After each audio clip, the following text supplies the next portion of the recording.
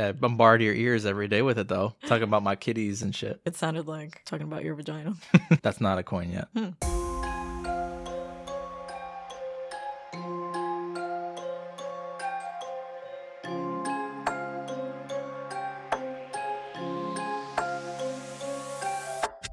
Welcome back to the Chicken Ass Scared podcast. Here with you as always, your hosts Eric and Vivi. Today we're going to be talking about the 2012 film VHS, directed by several directors, including Radio Silence, Anna Wingard, Glenn McQuaid, David Bruckner, Joe Swanberg, and Ty West. But before we get into that, how are you, Vivi?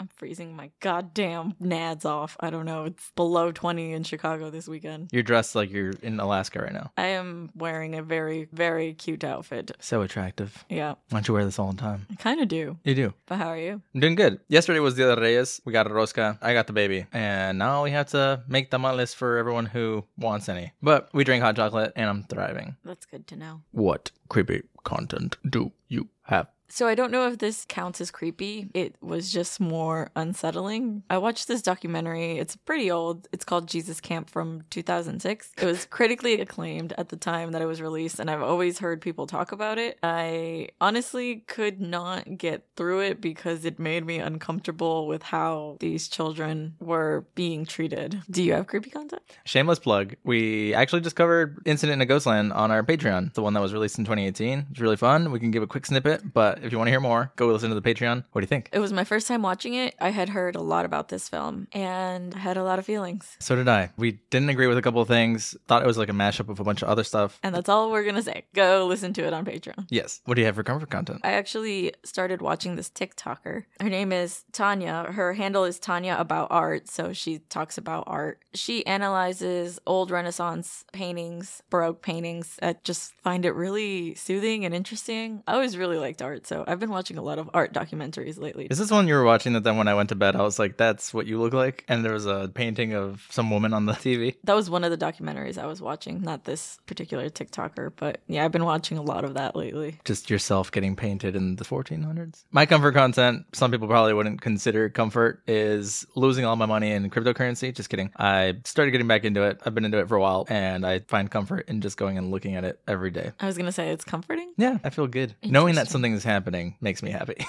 I can't share this feeling. I don't know what you're talking about when you explain it to me half the time. I'm just looking at you like, okay. Anyways, today we didn't have a drink because it's really hard to make a drink for a shit ton of different little stories. Instead, what we did was get a beer or two. Some of the things we see in these shorts are pretty cool, so we got two for today. It was pretty difficult to find some beers that match this theme. We found a lot of creepy ones that we were like, this could fit it, but is it worth wasting on this film? Do you want to tell us which beer? Yeah, so we're starting with Temperance Beer Co.'s Basement Party. It's American lager. The can is kind of cool. It's not creepy. It just has a lot of like geometric shapes and arrows. You can make your way around a basement, it looks like. According to the can, it says, like the best basement parties, our lager is uncomplicated, unfiltered, and down for whatever. Easy drinking and exceedingly refreshing. Basement Party takes us back to when anything could happen. The reason we picked this beer was because obviously they find the tapes in the basement of the house. Thought it was pretty fitting. Also, Stash Dude. I kept writing down Porn Stash, but I think his name's Gary. Spoiler alert. Dies in the basement. I had a hard time finding the name of the guys for the main story. I think the only one that gets named a lot is the Porn Stash guy, Gary. Gary, yeah. Do you want to try it? Open it up. Oh my god. Oh, Lord. Eric spilled it all over. It's all over me now. I'm just going to smell your beer. Crispy.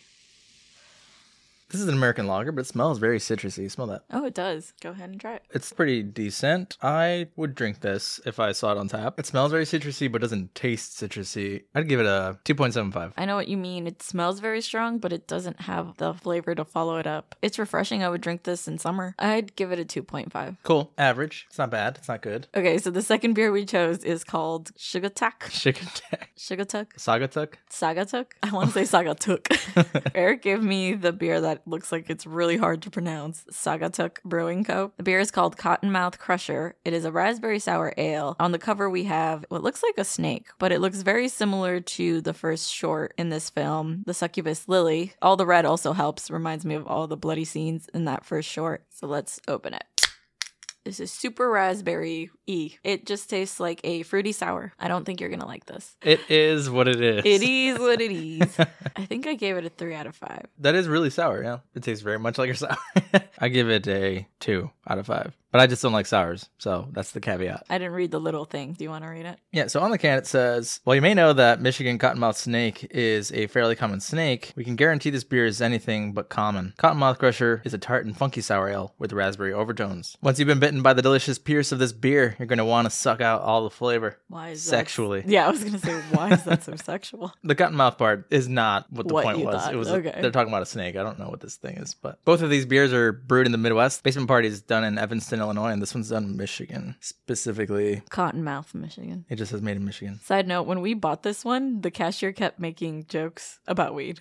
So I'll be drinking that one. You can have the lager. Are you ready to hear some fun facts? Yes. The making of the film was interesting in that, according to the producer Brad Miska, the directors were told they had full control of their shorts with little to no suggestions. The main story had already been discussed beforehand, while the shorts were basically used to fill in the gaps. Kind of makes sense. It wouldn't really need to be connected other than that there are these fucked up tapes in this house. Yeah, the premise is interesting, right? The VHSs are just laying around the house. I could see how they have all their own creative control. I also don't know why in my head it didn't click that these shorts came from multiple directors. Thought it was maybe one director who just had a bunch of ideas and was making these, but multiple directors makes more sense. Yeah, it's kind of cool. The whole time you as the viewer are like, what the fuck is that? And what does that have to do with this one? And wait, what? What's going on in this one? What's the lore of that one? Kind of keeps you on the edge of your seat. The film premiered at the 2012 Sundance Film Festival, but almost didn't make it as it was submitted right at the deadline. The film was very well received and even got praised for being well put together. I'm surprised it was so well received. I feel like now this film wouldn't be that well received in 2022. Are you saying it because of the essay themes that happen throughout the whole film? There is so much boob in every single one of these stories. They said, do whatever you want, but make sure each one of them has boob. That's the only note. Because I don't want to say that I dislike this film, but I definitely had a different opinion of it when I watched it for the first time. Now there's so many more horror movies that are just on another level that you're like, this one, I used to think it was up here, now I would put it down here. Final fun fact I have, and this is probably going to lead us to watch something else. People loved Lily, the creature from Amateur Night, which is that first VHS, so much that a spin-off film was released in 2016 titled Siren that explores more of the lore of her character. Interesting. Yeah, she is definitely one of the more interesting stories in this collection. I like you. That's all she says. I like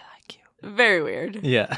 We should check it out. I don't think I've ever heard of this film, Siren. I've never heard of it either. Maybe we'll talk about it in the future in creepy content. Well, I think it's my turn to do a speed run, but it's not. We're going to do speed runs just like we did with Creepshow and talk about the overlaying story, which is the main theme of these douchebag guys finding this tape in this house, but we'll take turns doing speed runs once we go through each tape. I think we should do a brief though, Go for it. or no? I mean, no. Just because no. No. I was going to say no because you're going to get like the easiest brief ever. The brief is going to be like a bunch of douchebags find tapes in a house and get murdered as they watch each one. There you go. You just gave an overview.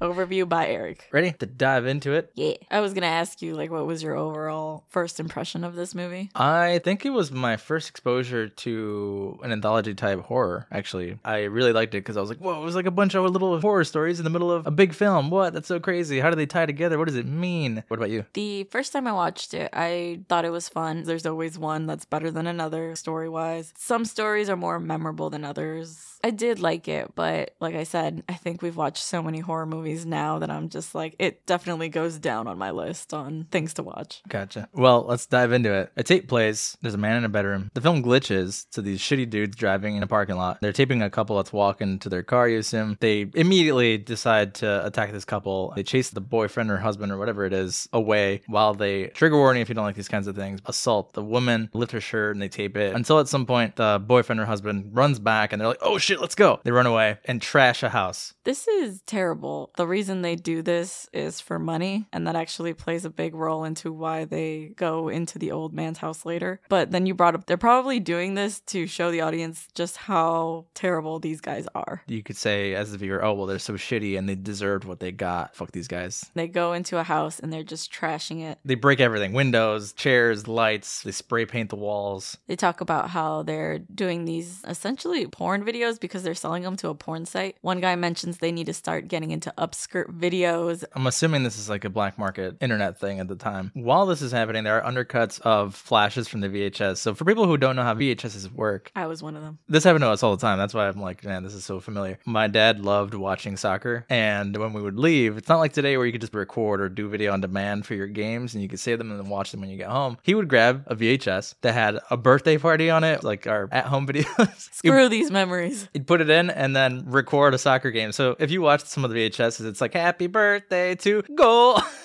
You know?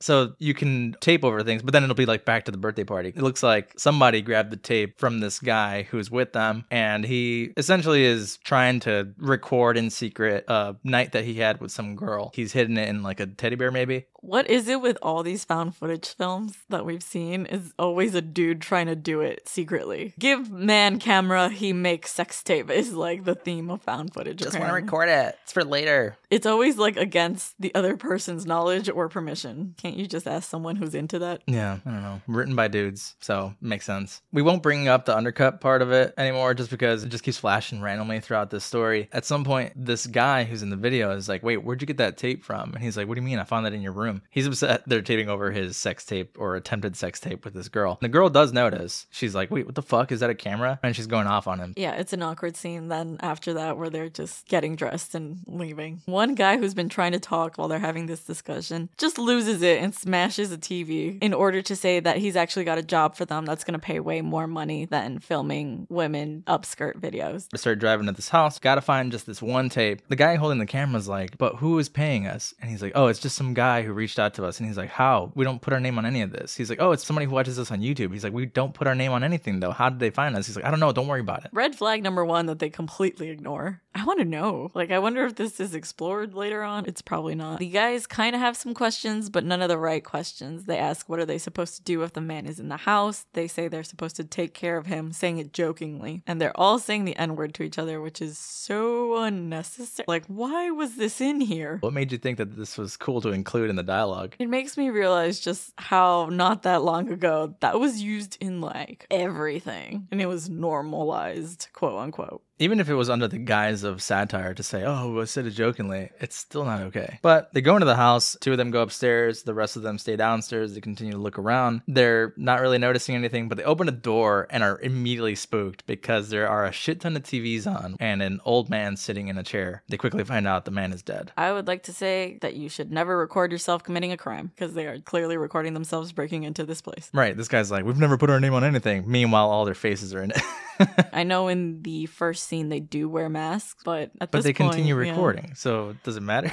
Yeah, these guys record everything, so I don't know. The old man is dead. They leave one of the guys in the room while the rest of them go check the rest of the house. He's not comfortable with being left with the dead guy. He really doesn't want to, but the other guys have decided that they're the ones that are going to go to the basement and search for the actual tape that they need. How uncomfortable. Also, I can't imagine it smells good. If this guy's actually dead, it smells like crap in here. You don't even know how long this guy's been here. No, and I would not just sit down and watch movies to try to distract myself. I'm going to be like, I'm going to go wait outside. What's more unsettling is the view you get. You get the view almost like you're the TV looking at the guy. He sits down in front of the TV and the dead guy is on the chair behind him. This is important because later there are changes in the background, if you will. This guy checks the VCR, notices that there's a tape inside one of them, ejects it, puts it back in, presses play. And we have our first tape. Do you want to start with your speed run? I thought it was your turn to go first. Oh, I guess it is. What do you get? 30 seconds? Yes. Go. Okay, so we're introduced to these douchebag guys. They have some glasses that have a camera in them. One of them's pretty dorky. The other ones are very clearly douches.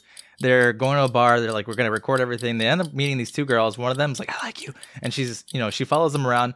They go back to the motel. They have one girl who was talking to them. Then they have this girl who's like, I like you, and keeps making eye contact with the dorky dude.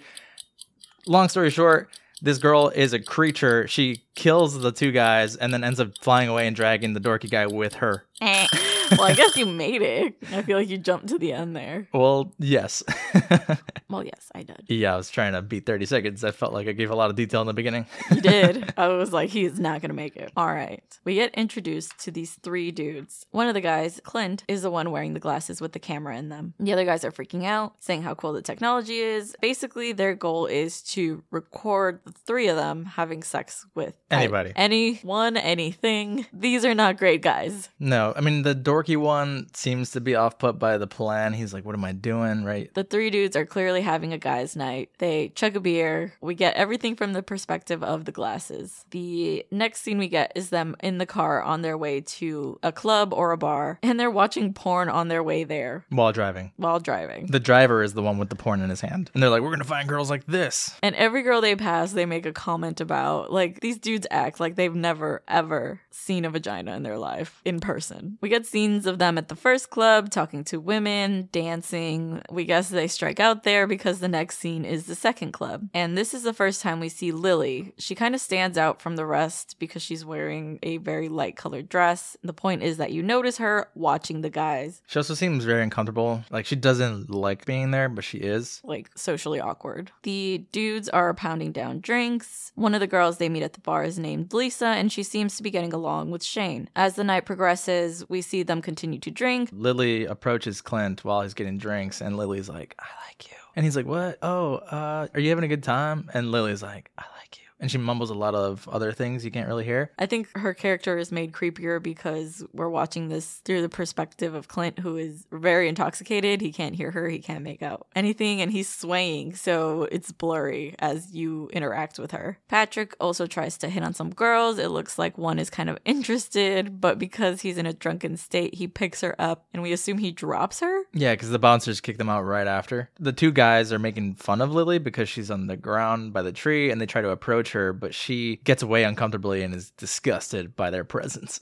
Specifically, she really does not like Patrick, and that's evident from that first scene on. But not knowing that the party is over, the guys all pile into the car. They start doing cocaine in the car. Lisa makes a point to say that she is there with them because she wants to be, not because these guys convinced her to. Because I think Patrick says something douchey, like they kidnapped them or something. They finally make it back to the hotel, and Clint looks like he has a minute in the bathroom. You know, that minute where you realize you're more messed up than you thought in the mirror? Do I know that? No, I never go look myself in the mirror. I've never had that moment. I've had this moment. You take a minute to go to the bathroom and you're like, oh no, this is not okay. Back in the room, the guys are being obnoxious and rowdy. Shane just starts making out with Lisa right then and there. They're all hanging out in one room, so I think it's kind of awkward that they're just trying to do it while everyone's still there partying. I think it was the plan from the beginning. Patrick is just sitting on the couch, and because they assume Lily is with Clint, Patrick's just like, I'm gonna watch. Lisa passes out. Patrick starts to laugh. He's like, hey, she's not even awake. Clint's like, yo, dude, she's drunk. That's enough. Shane starts to like slap her and is pissed. This is a weird take. It's like they're trying to say they're not as douchey as they could be because they're not trying to have sex with her while she's passed out and drunk. But they're still douches in the beginning because they were trying to do this from the get-go. So it's not like they're any better. This whole situation is fucked anyway. It's like the bar is set pretty low and they barely passed the bar, but it's still set pretty low. There's 10 pounds of shit and they're still beneath it. Yeah. The thing that is so annoying about Patrick is that he keeps laughing, just laughing at everything that's going on, to the point where Lily, annoyed with him, like hisses at him. Turns to Clint and is like, I like you. We should go. We should go. And he's like, what? You want to go? You want to get out of here? And she's like, we should go. However, because Shane's date has passed out, he has now turned his attentions to Lily and just immediately starts making out with her. Looks at Clint seriously and is like, yo, we doing this? Clint approaches to record and watches as Shane and Lily make out, and Lily's making eye contact with Clint the entire time. Shane pulls her dress down all the way to her feet, and the emphasis in the scene is that her feet look creature-like. They don't look normal. And I think Clint tries to say something. He's like, wait, hold up. Do you see this? And they're like, fuck you. Shut up. It's very creepy. Creature of the Black Lagoon style. Clint, getting more and more uncomfortable, leaves. But before leaving, he notices that Patrick is trying to join in and is taking off his clothes. We hear Lily say no, but at that point, Clint has turned his back and is in the bathroom already. While Clint is kind of collecting himself in the bathroom, Patrick bursts in saying that Lily bit him, and we see this kind of gash in his arm. It is not a typical bite. No, it's ripped out from like the bottom half of his fist. They look outside and they notice they're still making out, and Shane's like, don't worry about it, it's fine, chill. What do you mean chill? She fucking bit a chunk out of his hand. They go outside to confront confront her, Shane's like, it's fine. She's still on top of him, but you can't really see her. Her back is turned to the camera, and she's got like these marks down her shoulder blades. Kind of looks like bruising. Patrick approaches and is like, why'd you bite me? She turns and hisses, and her face is completely split down the middle. That's when she slashes at Shane, and they all fucking freak out. So Clint runs back to the bathroom, leaves them there. Patrick follows. They're like, what do? They open the door. They see that she's eating him or whatever. He's screaming. It's funny because she covers his face with her foot. Yes, definitely part of the thing that they use to make her creepy is she's kind of like a contortionist. She moves her body very oddly. These guys also just left Lisa passed out on the bed. They do not even care about her at this point. I don't think that Lily cares, though. Well, if she's a succubus, I think they focus on men. Makes sense. They peek out again, and this time Lily has levitated off the bed with Shane's body and is just continuing to eat him. They freak out, close the door again, and this is when, in their panic, they grab the shower rod to try to defend themselves. They run out to try and confront her, and Patrick is immediately attacked. Yeah, he hits her with the bar. It does nothing. She catches it, but before he attacks her, she's standing there with her arms behind her back, almost like a ballerina. It looks very beautiful. It's like a pose. Very posed. What do you call it? It's like a word in the animal kingdom, flexing for a mate, you know what I mean? Peacocking? She's like stretching to show her beauty. That's kind of the way I took it. vibe I thought it you was got. nice. Yeah, I thought it was It was beautiful. nice. I would have let her murder me. Yeah, maybe. But Clint freaks the hell out, jumps over the beds, tries to wake Lisa up. Lisa doesn't respond. Finds Shane's dead body, peeks around the corner of the bed, notices that Lily's drinking his blood, it seems like. She's biting out of his shoulder. She's also got her hand in between his crotch. You didn't really see this in the beginning, but then she lifts her hands up and then throws his balls and dick on the ground. Yep, she has ripped it off. She really hated this guy. Oh, yeah. She didn't do that to Shane. I think Shane's still kind of intact against the wall. I mean, Bloodied. he's definitely dead, but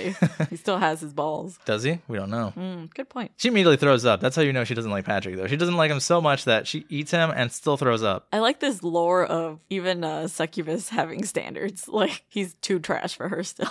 Yeah. You know, I'd say Shane was the shittier character. I don't think either of them were great. I think Shane should have got his dick ripped off. Yeah. Patrick was kind of just like the fool friend of the douche. But as Clint makes his way running down the stairs, he falls, breaking his arm in a pretty gruesome way. He doesn't have that much time to worry about it, however, because you can hear Lily is chasing after him. He doesn't even make it that much farther down the stairs before she catches up with him. She repeats again that she likes him and begins to give him head. No, she's still in like creature form, so her face is all still bloodied and ripped up. He's whimpering and in pain. She looks at him and is like, no like? She is somewhat offended that he's not into her, and she crawls off into the corner of the stairway. Crying. He's like, I'm so sorry. I didn't mean to be disgusted. This is just fucked up.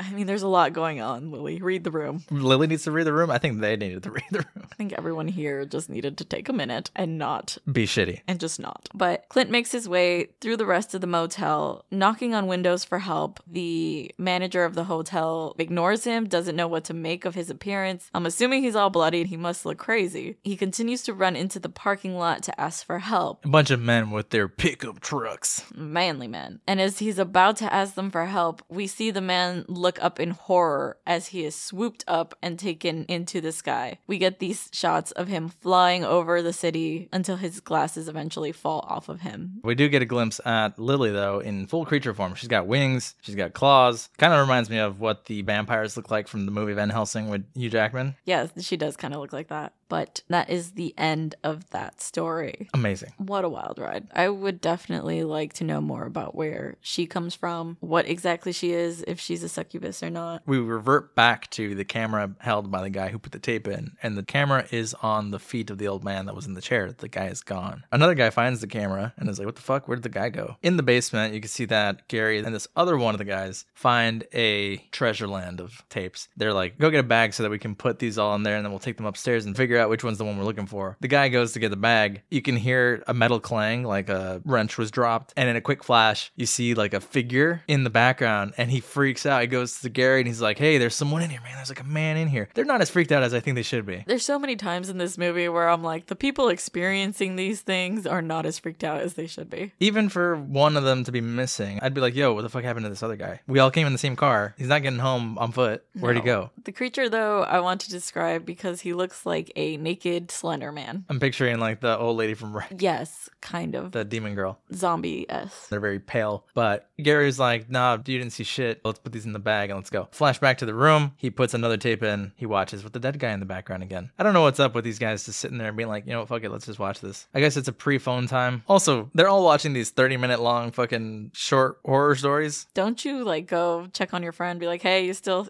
working down there? You good? It's weird. They were really long. 20 minutes is way too long to chill in a room with a dead body, so none of this is excusable. In the span of 40 minutes, they lost 2 guys and aren't asking enough questions. They're kind of just like, what the fuck, where'd they go? They're What? outside probably. No, dude. Go find your friends. You're here with a dead guy. You literally saw someone walking in the basement. That wasn't one of the 4 of you. That's right. This guy who was with Gary downstairs, Gary leaves him in the room with the dead guy again. And Gary's like, hold on, I'm gonna go look around the house. No, they went missing in here. I hate them. Are you ready for your speed run? Sure. Go. So we get this man and woman. I'm assuming they're man and wife.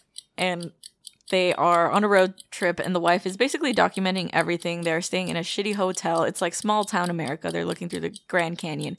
Basically, someone is intruding at night, but they don't know who it is. And on the second night of intruding, this person kills a husband.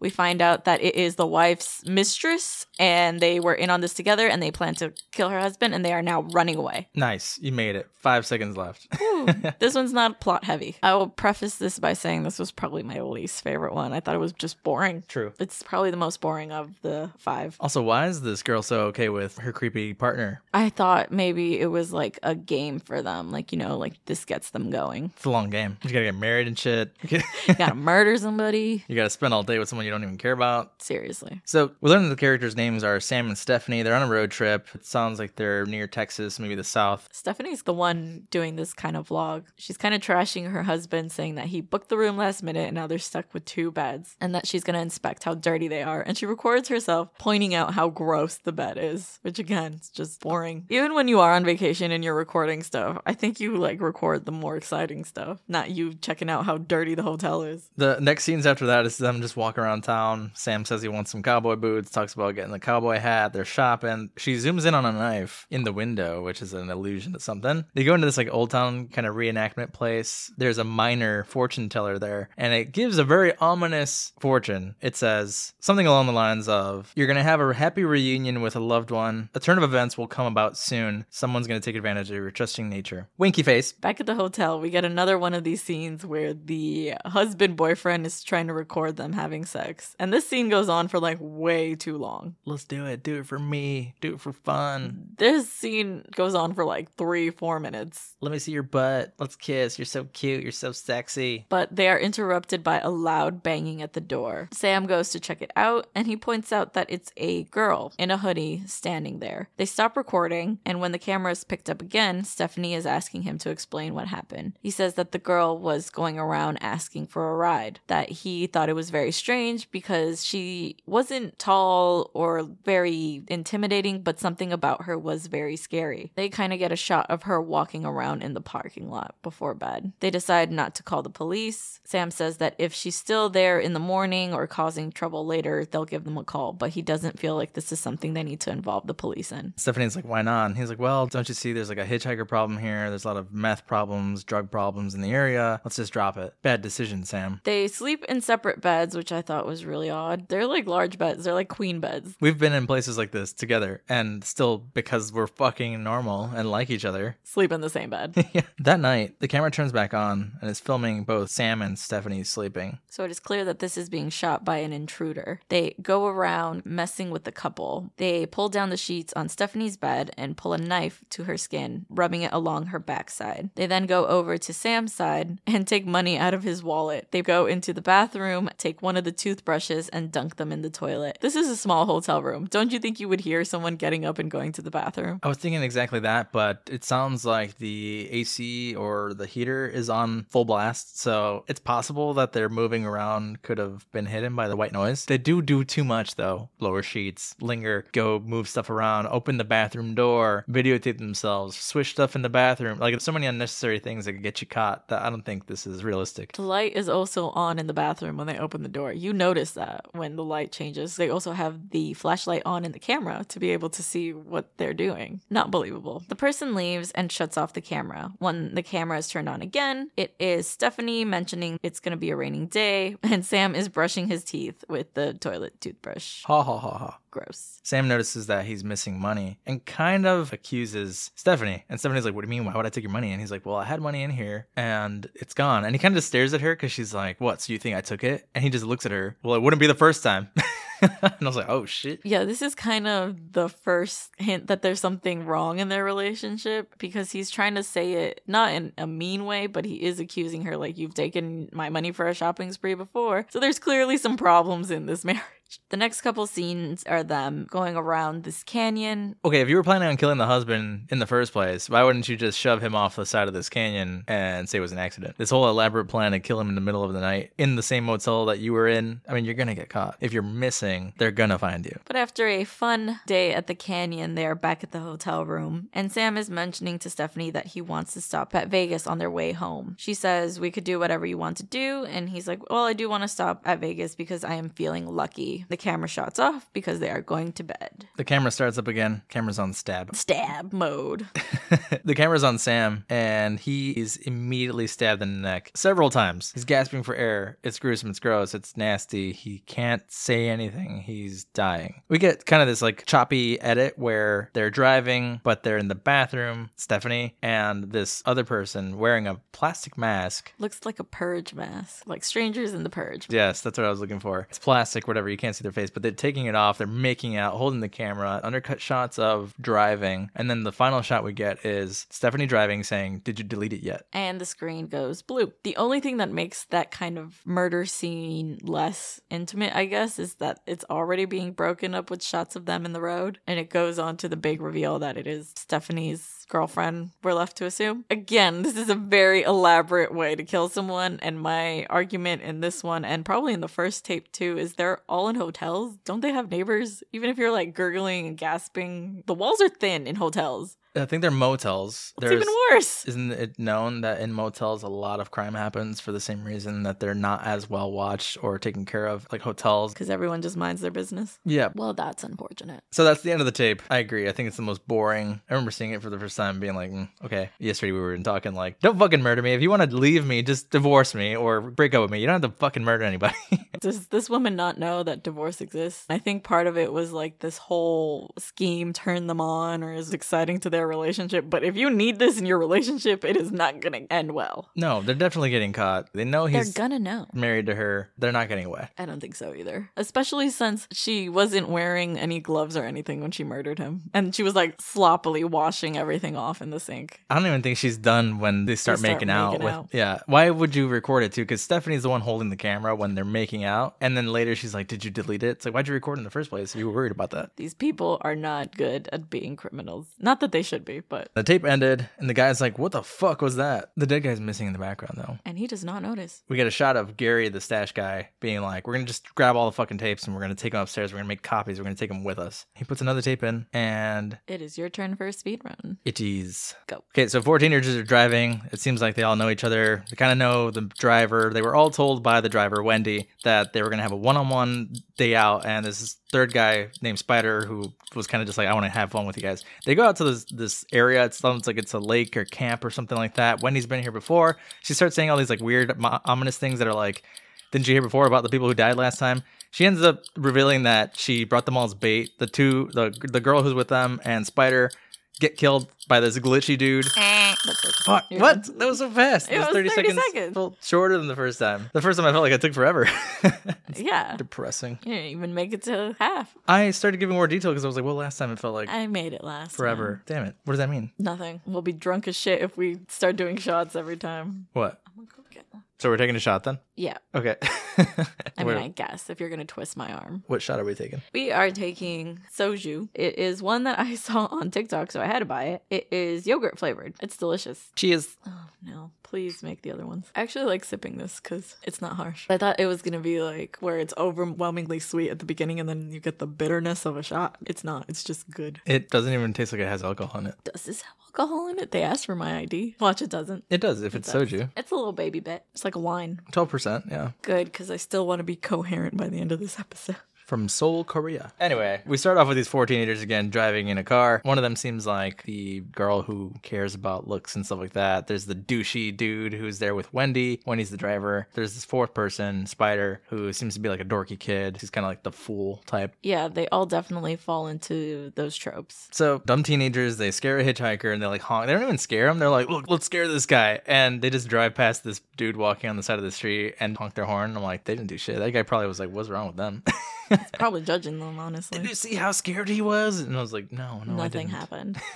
They're very annoying. We find out, however, that Wendy has lied to pretty much everyone in order to get them there. Samantha thought this was going to be a girls only trip. Joey thought it was kind of a date between him and Wendy, and Spider has just tagged along. They don't even explain why Spider's there. Who invited him? Did he tag along with Joey or did he tag along with Samantha? Later, Joey's like, why are you even here? And Spider's like, I'm here for that goddess over there, that blonde goddess. And Joey's like, she's not a goddess. She's not that great. They finally arrive at the lake and they're kind of just exploring and being douchey teenagers. God, take a shot every time we say douchey in this episode. Wendy starts to make kind of like creepy offhanded comments. She tells Joey to get a shot of some wall. He's like, why? It's just a wall. And she's like, humor me. She's like very like not patient with him. And she's like, last time we were here, my friend tripped over this wall. And he's like, okay. As he starts recording it, there's this kind of weird glitch that happens in the camera where we briefly see that not only did her friend trip over it, it seems like she busted her head open and was bleeding to death on this wall. This killer who we later see Or don't see. can only be seen with glitches in the camera. So Wendy's brooding by the river while Joey's filming. He takes a shot of the river and a body that's ripped up from the spine flashes. Floating in the river, butt naked. As the viewer, you're kind of like, is this The like future? a ghost thing? Yeah, I was thinking maybe Joey's the one who's in the river. The girl dead earlier, I thought maybe it was Wendy or Samantha. But they find this tree with like mushrooms and they're joking about it. And Wendy makes a comment like, you're all gonna die down here. Creepily, smiling. Like she's so annoyed with their jokes and just makes that comment. And Joey's like, what? Yeah, I think I would leave then because they take a while before they ask Wendy, what the fuck did you mean by that? Next scene is them sitting around like a pond. They joke about smoking a joint. Spider's like, I don't do drugs. I've never done drugs. You can see his kind of underlayer really come out because he kind of plays himself like this cool character, but then really he's like kind of dorky. He's like, you get the fear. It's the fear that you get when you smoke marijuana because you get scared that someone's going to find out that you're high.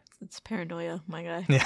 But Joey, while high, is like, wait, so what the fuck did you mean by that, Wendy? Wendy's like, didn't you hear about those kids that were murdered and went missing and they never found the killer? I was here. She plays it off as a joke immediately, though. She mentions how the police don't even know what he looks like, and she starts laughing ominously. And they're like, oh, ha ha ha, see, I knew you were fucking around with us. And Spider's like, see, I told you it's the fear. It's making us all scared of Wendy's story. Joey decides to cut the tension by jumping into the lake naked and immediately acts like he's drowning. This is what made me think that flash earlier Was him. foreshadowing, yeah. Samantha's like, I gotta go pee. Fuck you guys. You scared me. She goes and Spider's like, I'll come with you so you're not alone. She's behind a tree. She comes out of nowhere and her character's kind of like, I made this thing just for you, Spider. Ready? She starts to do kind of like a cheerleading chant. As she turns sideways to the camera, she puts her hands up. He hears something. He turns the camera and you see like a choppy, glitchy figure. You can see an outline of a person and it looks like they throw something and he turns back to Samantha and she's got a knife through the left side of her face. And he's like, look at your eye. She's like, what the fuck? And dies. What an odd comment, because even if she didn't have a knife in her, she can't look at her own eyeball. No, it's a pretty fucking gruesome death, though. For it to shove her eye out, yeah, it's pretty graphic. Immediately after Spider's also killed, he's shoved to the ground, and then his face is just smashed with a knife. Yeah, it's also a pretty gruesome death. All these deaths in this scene were pretty gruesome, except for Joey. I think Joey's got, like, the least. He only had his neck slit. It's not that big of a deal. Just kidding, it is. While Joey's getting dressed again, Wendy's like, let's fuck, out of nowhere. And this adds absolutely nothing to the story. The only thing I can think of is that typical horror movie trope. When her other friends were killed, they were probably having sex, so she thinks that having sex is the best way to draw out the killer. Have sex if you want to get murdered in a horror movie. She aggressively tells Joey, let's fuck. Don't you want to fuck? Let's do this. Joey's uncomfortable and he keeps asking where Sam and Spider is. He's finally caught on that this just kind of feels weird. And this is when Wendy chooses to confess her motives. She actually brought them up there as bait. She tells them that she was up there a while ago with her group of friends, that this sicko came and murdered all of them, and he was very brutal. There was blood everywhere. The lake was run red with blood. She gave the details of the murder to the police, and they did not believe her. She said it was hard to describe him, and it was hard to catch him. The case just went cold. Joey's freaking out. He's like, wait, what do you mean? You were serious about the murders? In the background, you could see the screen starts to increasingly get glitchier. A figure approaches with the glitches. Joey is basically trying to tell Wendy that nothing's gonna happen, that she's crazy, and everything's gonna be fine. She quickly says, now I'm back for him and I'm ready. His neck gets slit immediately. And you see it coming the whole time. She says nothing to him. So it seems like Wendy's set up traps and has been preparing this for a while. It kind of doesn't make sense because if she came back here to set these traps, wouldn't this figure have seen her do them and true. Killed her? I didn't even think of that. That's a good point. She runs away and the figure follows. She has one of those floor traps. I don't know what you call them, but he falls through. She approaches and is like, why can't I film you? She's trying to get a shot of him, but it's completely glitchy wherever they are. I want to know what they're seeing in real life then. Yeah, so do I. I Because was it's not interested. this glitching thing, obviously. You know what this reminds me of is the Invisible Man, that suit he kind of like wears. Oh, okay. Yeah. She's running away. The character gets trapped by a bear trap, and as she approaches, she's so close that they reach out and just stab her in the stomach. She kind of freaks out, realizes that she's out of her league. To the camera, she says, if you find this, do not come here. He can't be stopped. She's bleeding out, turns the camera and notices that Joey's just walking around aimlessly like a chicken without a head. This is very strange. I didn't get if the killer had like supernatural powers to make him walk around like this, or maybe Joey's neck wasn't cut deep enough, so he was still kind of alive looking for help until he finally bleeds out and collapses right in front of her. He's just delusional from blood loss. Yes. The glitch approaches, she freaks the fuck out, but it's all for show because the creature gets hit by this floor trap, flips up against them, and it's got spikes on it. It's almost like a pallet. It looks very medieval. She approaches and she's like, I got you, you asshole. I finally got you. The glitching increases heavily as the character looks to be struggling to get out of the trap. You're like feeling the panic that Wendy is feeling because she's like, yes, I did it, but oh no, is it getting out? It does get out. The guy takes the camera and starts just bashing her face in with the camera, grabs a knife, slits her stomach, pulls her intestines out, and then just fucks with them. Like just flails them everywhere and then just drops them. It is a brutal death scene, and the last clip we get is her just thrashing violently on the ground. This one bothers me because I think it has a lot of potential, but the acting was not good, the dialogue was terrible, and they relied very much on having a cool monster, but it could have been so much better. Yeah. So the tape ends. The guy who was watching the film is missing, and the dead guy is back in the chair. Ominous. Gary and the other guy come back into the room, and they're like, what the fuck? Where are these guys? Why are they missing? What happened? I'm gonna go look for them. You stay here and check the tapes. The guy's like, what the fuck? I don't want to stay in here with this dead guy. Who knows where they are? 2 people have now gone missing because they stayed with the dead guy. You could just yell from the room and be like, yo, where the fuck you guys at? If nothing happened, they'll answer. Exactly. He gets left behind, puts tape 4 into the VCR. Are you ready? Damn it, I thought it was your turn again. Go. We open on this couple that is FaceTiming. We learn that the girl's name is Emily, and I don't think we ever get the guy's name. We find out that they're kind of doing the long distance thing because the guy is like in medical school. Emily has moved into a new apartment, and it is weird. She thinks it is haunted. A couple nights of FaceTime show us that there's creepy kids in the apartment, and she is freaked out and asking him to like record what's going on until she's gonna talk to them and figure out what they want. Very strangely, they attack her one night, and her boyfriend shows up in the apartment. Done. See, it's weird, right? It creeps up on you. We were used to doing a minute. We didn't fail the first time. We both failed the second time. We got too We got comfortable. confident. Yeah. Damn it. Here's some more yogurt. Oh my god. Give me half. I'm still trying to make it to the last one. Half the bottle. Cheers. I failed on purpose because this is delicious. All right. We're watching a couple on webcam. The girl's got a bruise on her hand. Her name is Emily. She's telling this guy, I don't know, I should probably go to the doctor. I don't remember how I got it. She's like, do you know what this is? He's like, no, I don't really know. Stop messing with it, though. She starts to tell him about how she's heard footsteps. Before she even starts on the room tour, I want to point this out because do these aliens compel both these women to just show their titties? Immediately? Because the other girl does the exact same thing. Look at my bruise. Also, look at these Look at my titties. titties. Yeah. She's like, listen, I never thought I'd be this type of person because she's complaining about work. But she's like, could you just support me when we get married? And he's like, you got to make it worth my while. And she takes off her shirt. I found this scene funny. Again, somehow these directors found a way to work boob into every single one of these shorts. I get that these are couples, they're long distance, they're doing sexy time over Skype. Sure. The other ones are the ones where I'm like, because in the other one, Joey just zooms in on Sam's boobs and stuff, so. But no one got naked in that one, except for Joey. Except for Joey. Which saw some man boob. Equal opportunity. Equal opportunity boob. After she tries to show him the apartment, she tells him there's got to be something. And he's like, how would you even know there were footsteps? You were asleep. Bitch, stop asking me these questions. I heard footsteps, okay? Fucking gaslighting me, right? Yes. Her response to this is to tell him that the next time it happens, she is just going to call him so he can kind of hear along with her what's going on in the apartment. She calls back at night. She's like, do you hear that noise? He keeps saying like, no. He doesn't believe her for anything, even though it's clear that something's happening. You can definitely hear like someone else is in the apartment. She shows him around the apartment at night, but she doesn't have a flashlight or anything, and they don't really see anything going on. She goes back into her room, leaving the door open, and she explains to her boyfriend she's felt weird and had weird experiences ever since the first time that they were separated from each other. So you get the idea that they've been in a very long-term relationship. She says that every time that he's away is when she starts to feel very strange paranormal things happen. As she's explaining this, a kid runs into her room and runs back out, slamming the door. Creepy as fuck. I would shit myself if I saw this. I hate this. I was sitting by our hallway when we were watching this one, and I like kept being like, what's behind me? It was Elvira making noise in the hall, but still. You got goosebumps? Yeah, I didn't like it. Okay, this one might be my favorite, but really? That's so rare for you. because it freaks me out. It just the idea of like kids haunting your apartment, and it's not even just kids, it's aliens probably. That's why I'm surprised, because I feel like you don't really like alien movies. Oh, I hate them because they freak me the fuck out. What? They scare me a lot, but that makes me love them.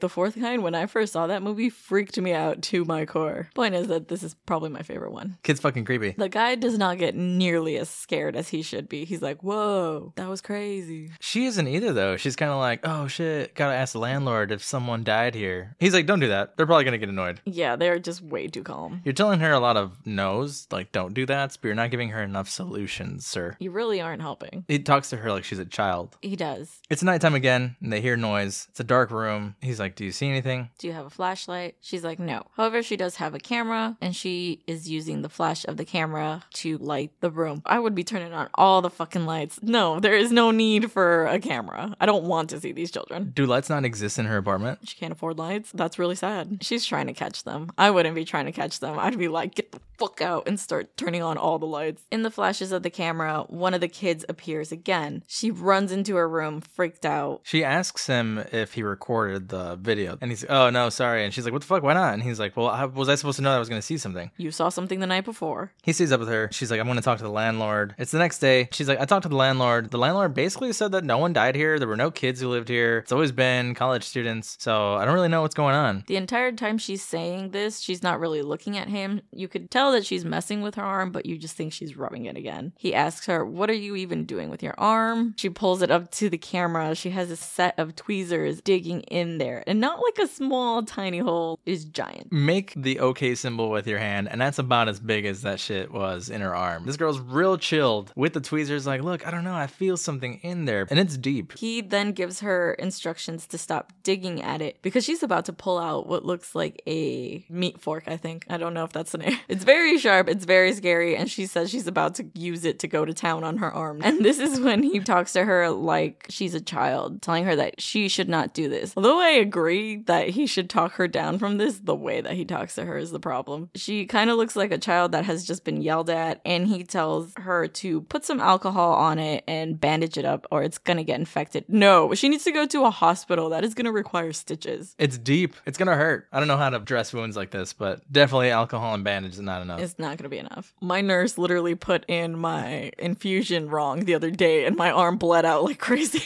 And that was a tiny needle. And you said you were just like, ugh. Passed out there. But it's the nighttime again. And she's really ready. She's got a plan. She's like, yeah, I'm gonna close my eyes, get the laptop. You're gonna be my eyes. It just seems like they hide when I can see. So I'm gonna close my eyes. You're gonna tell me where I'm gonna go. He's like, what? Okay, all right, fine. And he's like, no, I don't see anything. Turn left. And he seems very done, right? Yeah, they're just going room by room. He tells her, like, nothing's there. She's like, okay, well, I guess I'll just go to bed. bed. As she's saying that, her back turned, you can see the children kind of in the background. And that's when he's like, Emily, close your eyes because you're going to get freaked out. And she's like, oh, okay. She is way too willing to just do this.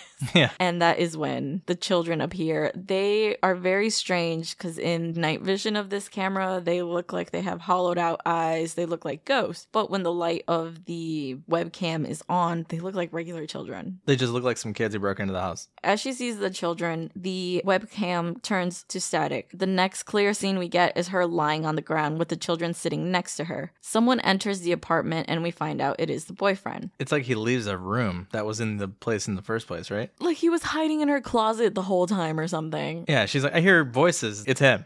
It's me.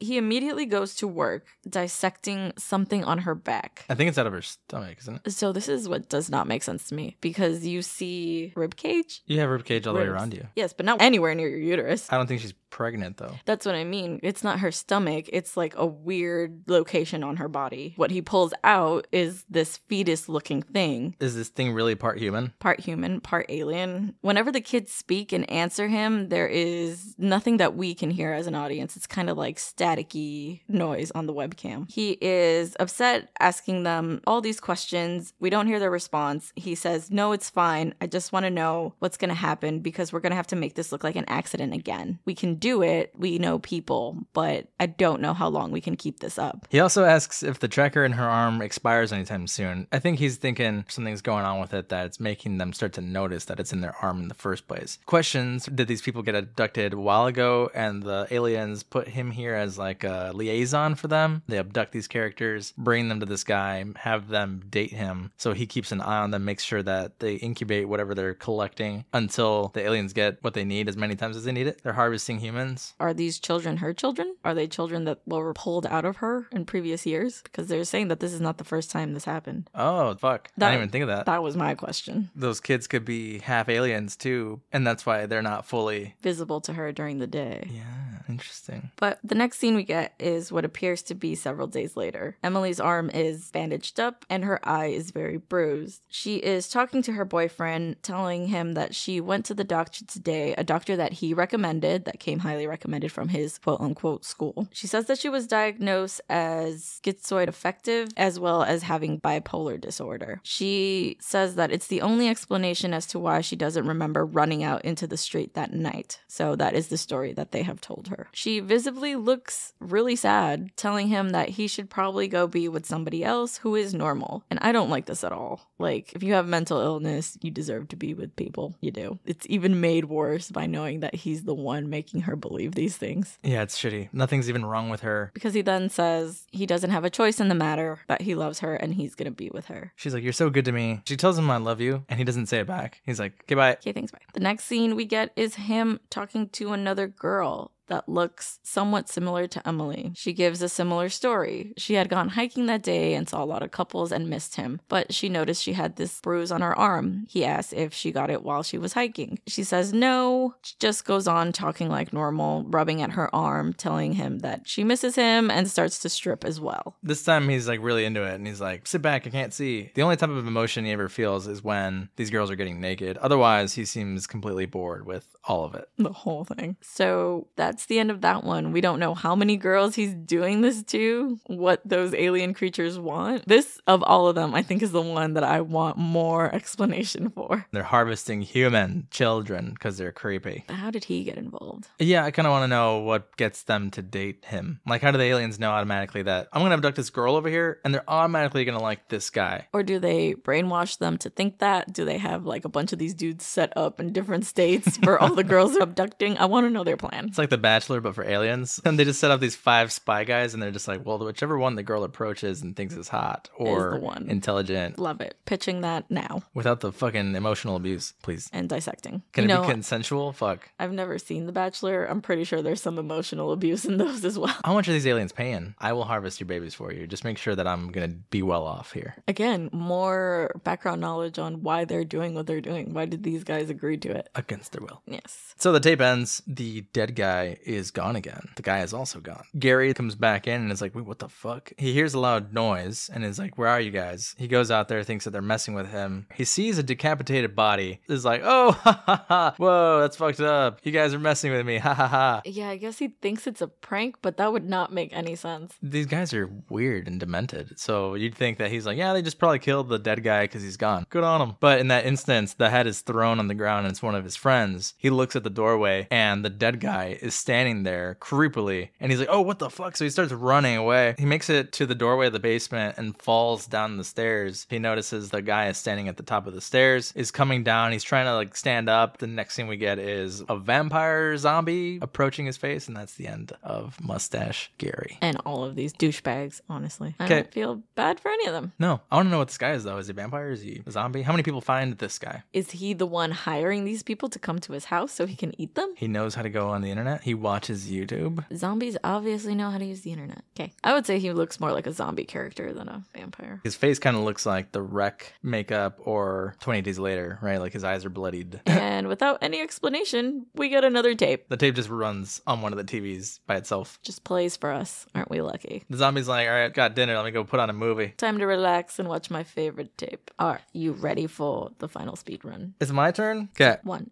2, 3, go. This group of friends, it's like 4 of them. They are planning to go to a Halloween party. They get dressed. They show up at this random house. They can't find people around the house. They start exploring, not minding their own damn business. They go upstairs. There's like people who are torturing a woman, and they try to join in. The people notice them. All hell breaks loose in the house. There's like ghostly hands coming out. The doors are closing. They leave. They take the girl with them. This girl disappears in the car. The car stops working. The girl stands in front. She stares at them ominously, screams. The train is coming. They run over. I was finishing it right at the last minute. Did I win? No. What do you mean no? I was like at the last second. At 30, you were still saying that. I said they get run over. I think you let me slide once, so I'll return the favor. It's because we just don't want to do any more alcohol. All right, tape 5. These friends are at a cookout. It seems like they also kind of overwrote a video because it keeps flashing to the cookout with their wives. The one guy's dressed up in a bear suit. It's Halloween of 1998. They're driving to the party. And they show up at this house and they're like, where is everybody? Because it's kind of dead. The house is huge though. They're drinking beers on the way to the house in prep for a party. Because it's very clear that one is not happening in this house and they're still trying to figure out a way to get in. They go around the back. They just enter. And even when they get in, nobody's there. Yeah, I would have left. That's what you're supposed to do. However, it seems like whoever throws this party turns it into a haunted house because they're comparing it to last year's haunted house. This is clearly not the house. It's clearly not that. They go into the house and they're like, this party sucks. The lights are flickering and they're like, oh, what a shitty haunted house. One of the guys stays behind as the guys explore one of the rooms and he notices a rumble on one of the pieces of furniture. And when he turns around, there's like a stairway in the distance and there's a shadowy woman. She looks like she's from The Shining. Yeah. She's dressed like one of the twins. And when the guys came out of the room and they're like, oh, what a shitty effect of the hands coming out. I thought we weren't going to see this as the audience because it was like low budget. And I was like, oh, what a cheap way to say that something scary had happened off camera. Might as well not even mention it. Yeah, because they do show it later. The guy who's holding the camera enters like a black and white room, or the lighting is kind of adjusted so that everything looks like it's black and white. But as he turns the camera, there's a mirror on the wall and he sees a woman sitting in the chair across from the mirror. When he turns left, there's no one in the chair. So he's kind of like, wait, what the fuck? He turns back to the mirror and sees nothing again. He doesn't really have time to be freaked out about this because his friends are egging him on to come explore another room. Also, if I saw that, I would not want to be alone. So I would also go find my friends. He doesn't even know if he's seeing things. Like he's getting spooked by little stuff here and there, but it's almost like he doesn't even have time to worry about it. So this is what bothers me. And it's something that bothered me in Rec. You have a camera. Rewind and see what happened. In Rec, they did it for a scene that didn't even matter and then later didn't do it for a much more intense, scary scene. If you saw a ghost, you could clearly rewind and be like, here is the evidence. I guess it's difficult with like a video camera because those things were huge. If you recall, they weren't the little small handhelds that you can carry now. They were these giant over-the-shoulder things. Especially since it's 1998. Yeah, the camera might not even have had a screen to play back, now that I think about it. That would make more sense. So our entire argument, invalid, I guess. The guys start to hear noise upstairs and they hear some chanting. It's praying, it's scriptural-like. Like power of Christ compels you. The guys start to go upstairs and like, oh shit, there's something going on. It's the haunted house. And they're actors. Yeah, they're excited. It's this group of men and they're like torturing a woman who's tied to the ceiling in the ground. The men are yelling and they're like, cast him down, cast him down. And the group of guys is like, yeah, cast him down. I found this scene hilarious because they're chanting, thinking that it's a haunted house, and the men are like, what the fuck? What are you doing here? And they quickly realize that this is not a haunted house. Yeah. So awkward. As they're yelling at them to get out, one of the guys in the background, it's like something grabbed him by the neck and lifts him up into the ceiling. The deaths here aren't really that crazy. It's like everyone who gets pulled away is just choked and then just thrown. Pulled into the darkness. Yeah. Everyone goes into panic. One of the guys tries to untie the woman. They get her down. More men who were there are starting to get choked and thrown into the ceiling. As they're running down, chaos ensues. I really like this effect. I remember this being a very memorable ending. There's like handprints smashing the walls. There's like a doorway that's like off its hinges floating in the background. Dishes floating around. It's very like Haunted Mansion, you know? Okay, because I was going to say, I don't like this scene now. Maybe I thought it was decent in 2012. It looks like the Haunted Mansion ride. It's kind of corny, and I don't think the Haunted Mansion's scary. What I thought was creepy before was when they try to go for the doorknob and that door's window closes on itself, and it's like, oh my god, they're trapped. The walls are also protruding with hands. It's almost like the house is trying to stop them. They're carrying the woman out. They're trying to shove these storm doors open. Hands are starting to protrude leading up to the door. They finally make it in the last minute. The woman's kind of saying a couple things. They're like, no, you can't. But they're talking too fast and in a panic to let her really say anything. They drive off. The girl's got blood on her arms, and they're like, oh man, we got to go to a hospital. What do we do? The car is starting to lose control. It's stalling. It pulls up to an open area, and in a flash and glitch of the camera, the woman is gone. They are freaking out, and you see that she's actually outside the car. She walks over to the front of the car, and they realize they are on the train tracks. She just looks at them and walks away. There's a light in the distance. They're trying to open the door. One of them even tries to kick the window open. They're like, what the fuck? Unlock the doors. What are you doing? They're panicking. The train approaches, honks, the tape ends. And that is it. The credits we get is the same scene from the beginning of the douchey guys trying to assault this woman on the street. Did you notice that they put the assault part over and over and over and over Why? again? I was like, that was like the worst part you could choose for credits to repeat, bro. There was scary parts, actual scary parts. You're a horror movie. What did you think of this? I feel like the effects don't age well. I think they age well. Again, these are not like high budget, do everything you can type of movies. You can feel the panic of the guys running out of the house. Yeah, that's very apparent, their panic. I just feel like they threw together a haunted house movie in like the last 2 seconds of this movie. It was like, do everything scary at once without building any suspense, and that kind of doesn't work for me. I don't understand like the reason to kill them because they already left. Does the haunted house power leave the house? What I gathered is the woman is actually possessed and demonic, and removing her from the house was the wrong call. Oh. It looked like they were exorcising her, Oh, yeah, true. performing an exorcism on her. And so she was the one doing that to the house? Yeah, because the house is trying desperately not to let them leave with her. So the house is good? Is attached to her in some sense. The house is the good guy in this situation. Plot twist. It's like Casita in Encanto.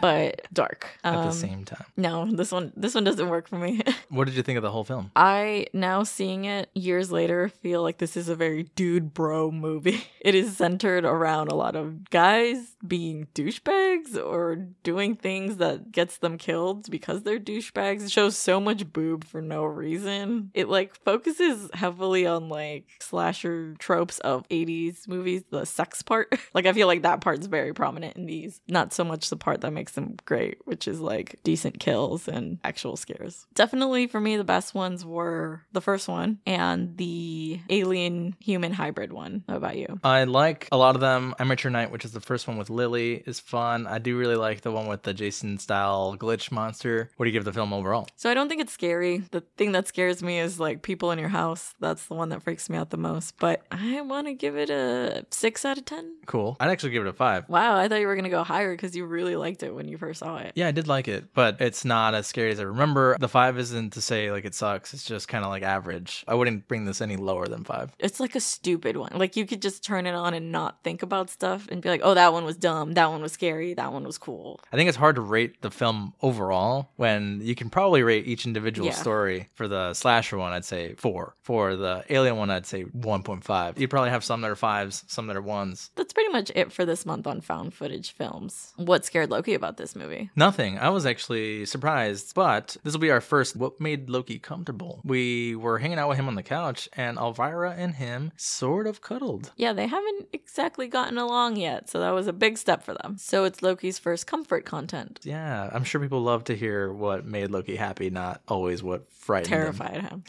You want to tell us about it, Loki?